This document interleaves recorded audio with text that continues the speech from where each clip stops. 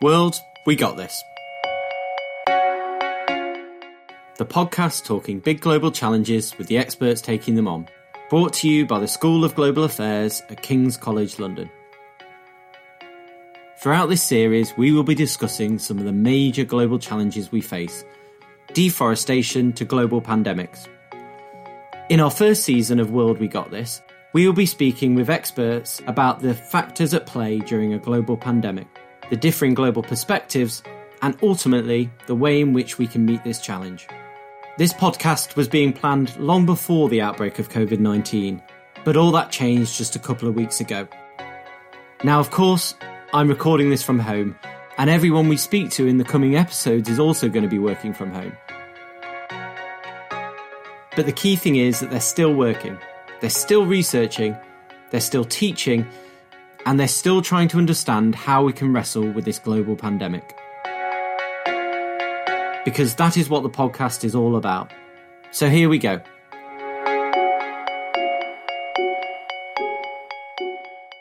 Hello and welcome to the podcast. So I wanted to mention two things before we get started. Firstly, we had planned to talk about big data in this episode and how it's being used to tackle this pandemic. But unfortunately, the researchers we did plan to speak to have been called away. And that will happen time again, I'm sure, as people go on to try and tackle this coronavirus. Secondly, we had some technical issues when we were recording. It's meant that we lost some of the sound quality, and so we've had to cut and rearrange the episode.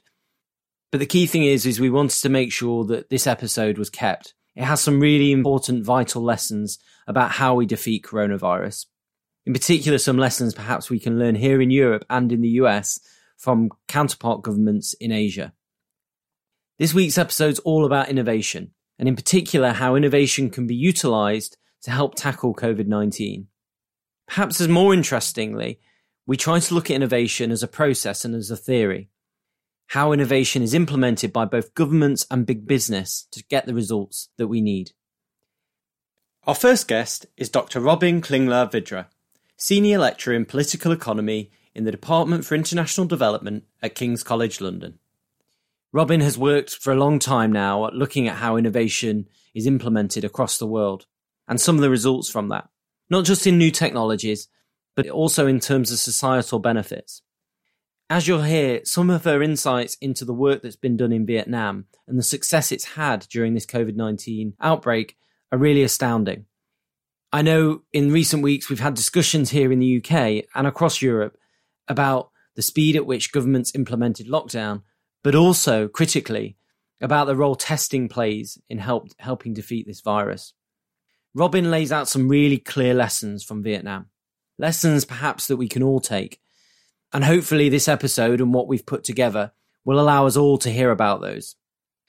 Our second guest, Professor Kerry Brown, is Director of the Lau China Institute here at King's College London.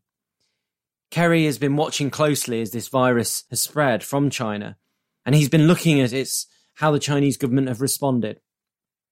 In particular, we discussed the role that the state has played. Clearly, they've been able to mobilise their massive power towards locking down the country. But perhaps more difficult in this case was a discussion around what role innovation plays in the Chinese state and whether they're capable, with their restrictions on civil liberties, in developing new technologies and new researches that can actually get us out of this COVID-19 outbreak. So here we go. A slightly cut down, a slightly edited episode for you. We did what we could, we innovated, and as you'll hear, innovation is going to play a key role in helping defeat this COVID-19 virus. So Robin, reading your most recent research, it seems that Vietnam has been incredibly successful in helping slow and in many cases stop the spread of COVID-19.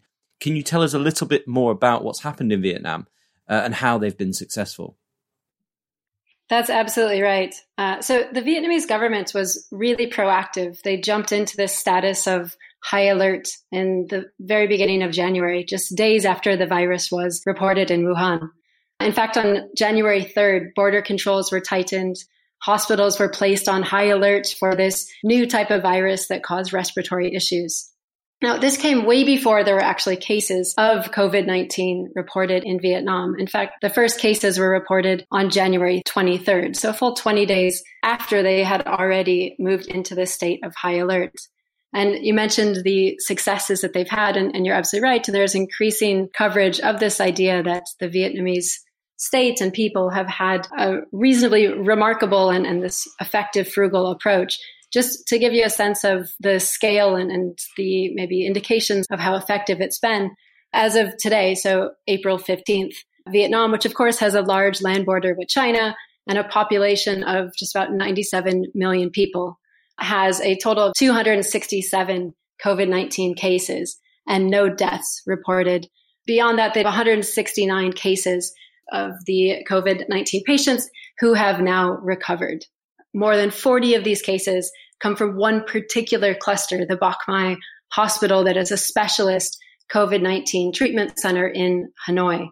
And I think one thing that's interesting as well is a lot of the cases that have come to Vietnam in recent weeks are in fact returnees and foreigners visiting the country. So in terms of the early response being effective in stopping or slowing down the spread within national borders, it was extremely effective. We'll talk more about it, but just to say the government's role in this is many, but one that's been really important is that the role that it played in communicating. The government has communicated from the very beginning that this is very serious, right? You can think of the institutional memory of responding to SARS. And so the government has been leading a early and strong charge in using traditional media platforms and also social media platforms to ensure that as much of the population as possible knows about the telltale signs, the symptoms, and is aware of the virus. So this has meant that the Vietnamese people have been acutely aware from the beginning of this year that this was different than the seasonal flu. It needs to be taken really seriously. On top of that, containment efforts and contact tracing has been extremely systematic. For example, the Bach Mai Hospital that I mentioned before was recently in lockdown for about 2 weeks, and entire villages where there are cases discovered are fenced off, are completely isolated to ensure that there is a complete stop to the spread of the virus.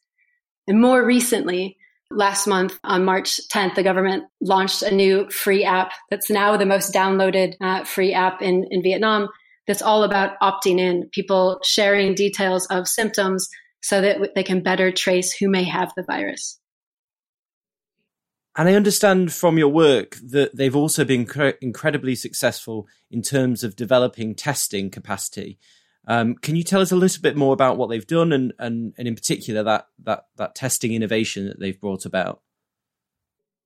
That's right. In fact, Vietnam has been exporting its affordable test kits to Europe just as a signal of the effectiveness of their quick response. So Vietnam hasn't been pursuing testing on the same scale as Korea, Germany, Singapore. It's made headlines for producing really effective and frugal test kits. So this in line with this broader frame of this frugal, effective response to the pandemic. Now, the way that they did it is, again, back in January, towards the end of January, Vietnam's Ministry of Science and Technology organized a meeting on COVID-19 with sort of thought leaders in virology, virologists from across the country. And this meeting really helped to instigate the development of affordable test kits. It put the development of affordable test kits at the top of the agenda. Now, from that meeting, there were a number of, 3 well-known and exported outside of Vietnam as well, 3 test kits, one produced by the Institute of Military Medicine, one coming from an institute within the Vietnam Academy of Science and Technology, and another, as you mentioned, coming from university, from researchers at the University of Technology in Hanoi. Now, these test kits were, according to some coverage, have said that these test kits should have taken years to produce in the way that they are so affordable to be run. Each test kit costs no more than $25, which has meant that as Vietnam's had to ramp up the number of testing, moving beyond the contact tracing and containment, it's able to increase the volume of testing that it's doing by virtue of this really quick response. These 3 test kits were ready in early March. I think March 5th was the date that all 3 of them were ready. One of them was ready a bit before that. And they all produce results in a very fast manner. So a maximum of 80 minutes. So just within an hour and a half, the tests produce the results. And these test kits have been externally validated by bodies in Vietnam. They haven't yet been validated by the World Health Organization. But as I say, they have been exported to countries around the world, including to Europe, which I think is an indication of the quality and the hope that they represent. I mean, it is striking from your work that the Vietnamese government were meeting on January 3rd to discuss the crisis, and they were implementing measures long before their first cases had even arisen. It's also striking that they put testing at the heart of their strategy, and that seems to have been key to their success. And that innovation-led approach has obviously brought benefits to the government in Hanoi. You mentioned SARS early on in our discussion. How important was that earlier crisis for governments like Vietnam to learn the lessons of how to deal with a pandemic? Has it played a role in their successful attempts to tackle COVID-19? I think that it's a reflection of absolutely the muscle memory of the experience with SARS being paramount. Also being very aware of the large number of daily movements across the border with China and having this sense of urgency that we need to act now. We need to have our own means to test. We need to have a response systematized in how we are going to get a clamp down on this. And they didn't wait until, quote unquote, we knew that there was person-to-person transmission. From the moment that there was word of there's a new SARS-like virus in China, there was a jump into action, and testing and having capacity to test within Vietnam's own government, private sector, university, within national borders was of paramount importance. Robin, your work outlined 4 lessons that governments can learn from the Vietnamese case. Can you tell us more about those? To say what I think that we can take from this and these lessons from Vietnam. For me, first, the state is a mobilizer or the mobilizer. It's the convener. The Vietnamese state convened the virologists early on so that there was the chance for the development of local affordable test kits in time, right? And having these 3 verified test kits by the beginning of March, I think is an incredible feat and something that perhaps wouldn't have happened if the state didn't put this right on the agenda and say, okay, we have the details of this virus. We have the whole genome of the virus. Here's everything that sort of we know about it. Now, you as a variety of different actors across the Military Institute for Medicine and the university, et cetera, across actors, let's get to work on developing means for testing. So the state first as the mobilizer and convener. Second, the state has had this essential role, in my view, of establishing this shared mission. And they've established it early and reiterated it often across traditional media, across newspaper, across TV, and also through social media. So, we're in this together. We know that there's this new, potentially destabilizing, fatal epidemic that's on its way to pandemic status. We all have to act, right? We're part of this nation that everyone has a role. And establishing early on this is serious and we all are going to work together, I think has been a really important role that the state has played here. And perhaps is something that's also noticeably different with some Western economies where the threat was sort of minimized and it was, it's happening over there. Let's wait, let's see, or it's just a bad case of the flu.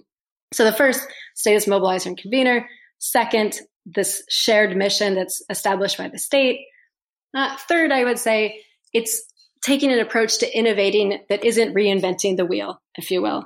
It's innovating on top of existing technologies. So these test kits, for instance, that were developed were built on top of existing technology, specifically existing test kits from the World Health Organization, from the American Center for Disease Control and Protection, so the CDC in the US, and going from there instead of thinking we have to do from the beginning.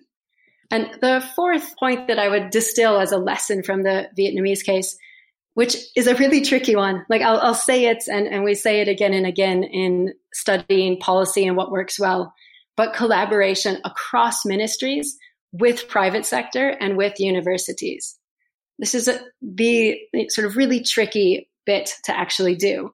And in this case of responding to COVID-19, the Vietnamese government acted across ministries. It acted encouraging, involving private sector. So, for instance, one of the test kits that I mentioned that was developed by the Institute of Military Medicine, that was actually commercialized by a private company who had the capacity to then go ahead and produce large quantities of this, which has meant that in Vietnam, there's many, and they've also had orders to export to over 20 countries. So this movement across the state from the Ministry of Science and Technology with public health, social affairs, et cetera, is something that we often don't see. It's a very difficult thing, especially in the realm of promoting innovation, to sort of bring everyone effectively into the agenda. And in this case, one of the key lessons of what we can learn from Vietnam is collaborate across government and with multi-stakeholders, private sector and university. Thanks so much, Robin. I would just urge everyone to go and read Robin's research, read her piece on the King's website. It really gives us a sense of what effective action looks like in the face of this virus. I think there's a lot to learn for governments around the world. And so hopefully people will take a look at that research and learn some lessons from Vietnam, because they've clearly been very effective in helping stop the spread of this virus. Kerry, turning to you, first of all, welcome to the podcast. Now, in your role as director of the Lao China Institute, you'll have been watching this pandemic in terms of China's response, but also in how it's affected what's been going on in China. I mean, clearly they've been able to mobilize the state in order to deliver a lockdown. But can you tell us a little bit more about how the state operates in China, in particular, the role it plays in helping develop innovation to tackle big national challenges, including COVID-19? Yeah, thank you. The role of the state in China is, it's an enabler, it's a motivator, it's a mobilizer, and it's a commander. So, the problem is not that it's there. The problem is that it's everywhere. And that can be a big, big benefit sometimes. And maybe in a condition like this, it is a benefit, but it's also problematic. The kind of interesting thing is that the virus has been an opportunity, I suppose, for researchers in China to work with the outside world. And the politics has not really got into the laboratory as yet. There's the Shanghai Public Health Clinical Center and School of Public Health. They have been working on the initial viral genome. And then there's also a group in Hong Kong, which is, of course, part of China, though separate. They have been working particularly with partners in the UK to try and work out what the origins of the virus were, and also the important issue of the vaccine. There's also been, I suppose, a more contentious area, which is using apps and social media and other kind of technology to track people movements. I mean, that's been talked about a bit in the UK too and elsewhere. Having this sort of ability to know if people have come in contact with other people that have been infected with the virus. I mean, I guess the problem with this kind of technology, of course, is that there aren't great restraints on data sharing, privacy and things like that in China. And so it's not an easy thing for that to be kind of really shared with the outside world. So I guess if you're standing looking at the issue today, in some areas, it's pretty positive, the way that Chinese partners have been working with the outside world. In other areas, it's more problematic. I think the conclusion you can really come to is that the Chinese system has loads of resources, it has the capacity, and it certainly has the will at the moment, but does it have the ability? I mean, capacity is one thing, ability is another. I mean, it's certainly got a lot of researchers and a lot of, kind of material and other resources, but does it have the intellectual capacity, or is it absolutely going to have to work with the outside world? And I mean, does the outside world have the intellectual capacity too? I mean, that's a sort of different, it's a related but a different issue. At the moment, you'd have to say that it's pretty unproven whether China really does have the ability to work as it wants to in this area, but it's certainly got the capacity. Robin spoke earlier about the importance of learning lessons from SARS and that Vietnam had some kind of institutional memory from that earlier pandemic.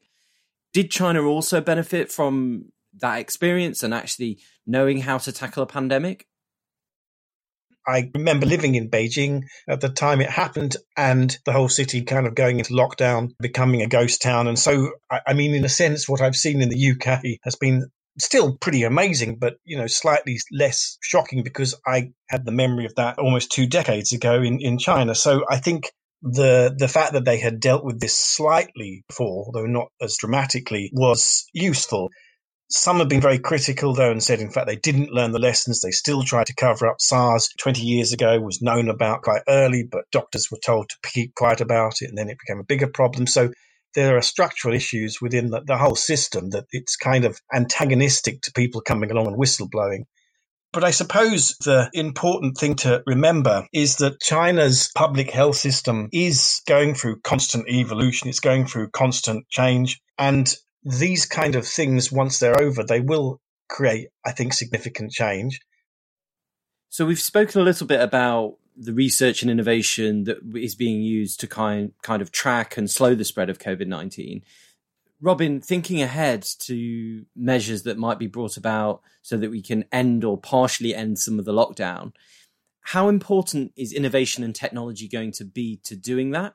And I guess those countries that are able to better innovate, perhaps places like Vietnam, do they have a head start in terms of the economic recovery? Technology and innovation will certainly be essential for coming out of lockdown. And just to pick up on Carrie's point of the trade-off between effectiveness and the erosion of civil liberties, it's been incredible to watch as a political economist how debates over, should we give this data, and then the different systems of the Chinese, QR code that shows the different traffic light system of whether or not you can move versus the systems that it's opt-in. In the Vietnamese app that I mentioned, it's something that you download and you choose to opt in, which I think is similar to what we're doing here in the UK.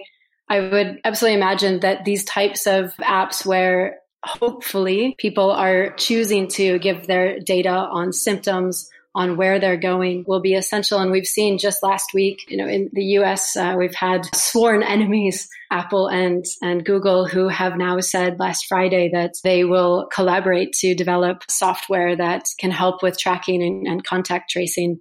And you can imagine that these types of solutions will certainly be part of the story.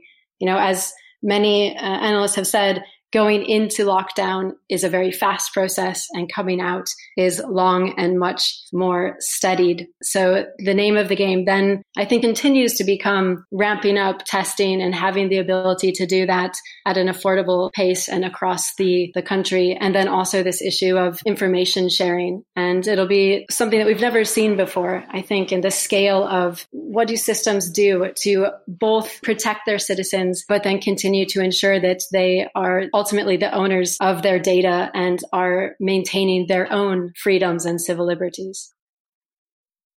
Robin, we've spoken about the importance of the state in terms of innovation in a time of crisis. And your research points to the role of the state as perhaps convener and mobilizer, as you mentioned. Thinking forward to possible future pandemics, but also when we think about tackling other big global challenges, are we going to see the state take a more active role in innovation as opposed to perhaps just leaving it to the market? There's two ways that we could think about how this sort of quote unquote brings the state back in.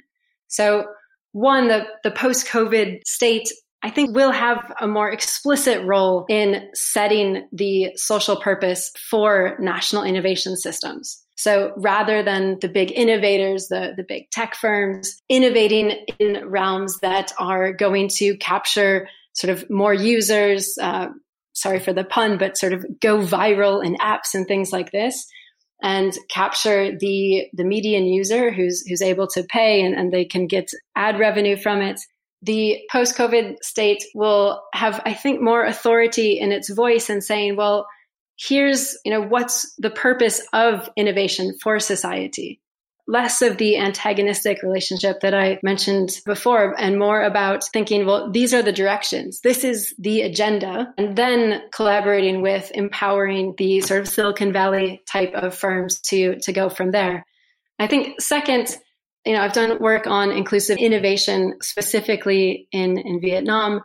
And perhaps it's slightly my wishful thinking, but based upon my research, hope that changes in the understanding of the state and innovation after the pandemic, or as we evolve with the pandemic, is that there's a movement towards innovation that is with social purpose, with greater inclusion at the heart. So a more inclusive notion of innovation. Let's focus our best and brightest on moving the technological frontier and developing the latest and greatest capacity in, think AI, think robotics, etc. And instead thinking, how can we motivate innovation that is good for the whole of society, that solves issues of inequality, issues of exclusion, tackles public health issues, climate change and sustainability. So my hope would be that the way in which and the extent to which states and firms are thinking about innovation that is socially beneficial becomes much more to the fore. I mean, one of the things that the pandemic has really been laying bare in a truly brutal way is inequality that comes from this digital divide. The members of society who have jobs, who are able to work from home, having calls and interactions very much like we are now, have one version of the crisis that they're dealing with. They're in lockdown, but they're still reasonably connected, and they're not putting themselves physically into harm's way going out. And those on the other side of the digital divide, of course, in many cases, having to not have a choice of staying home or going out. The essential workers, those who physically need to be present in order to do their job. And thinking about, well, what would be a positive to come from this, and thinking about the way that we orient innovation activities and this coordination between state and innovators is to think about how can we continue to put innovation in a trajectory that is good for the whole of society, that has these big social purposes. So a big thank you to Dr. Robin Klingler-Vidra and Professor Kerry Brown. Next week, we'll be joined by the co-directors of the new Centre for Society and Mental Health. We'll discuss how this pandemic and the lockdown are putting particular strains on our emotional well-being. And we'll also discuss what government and society can do to help. You've been listening to the podcast World, We Got This, brought to you by the School of Global Affairs at King's College London. To find out more about the podcast and our work, head to our website, kcl.ac.uk/World We Got This. Here you'll find a full list of further reading materials. This podcast has been produced by James Bagley and Julia Stepowoska, with editing by Rachel Wall. To help us reach more people, please rate and review us in iTunes, Acast, or wherever you get your podcasts. Until next time, remember, World, we got this.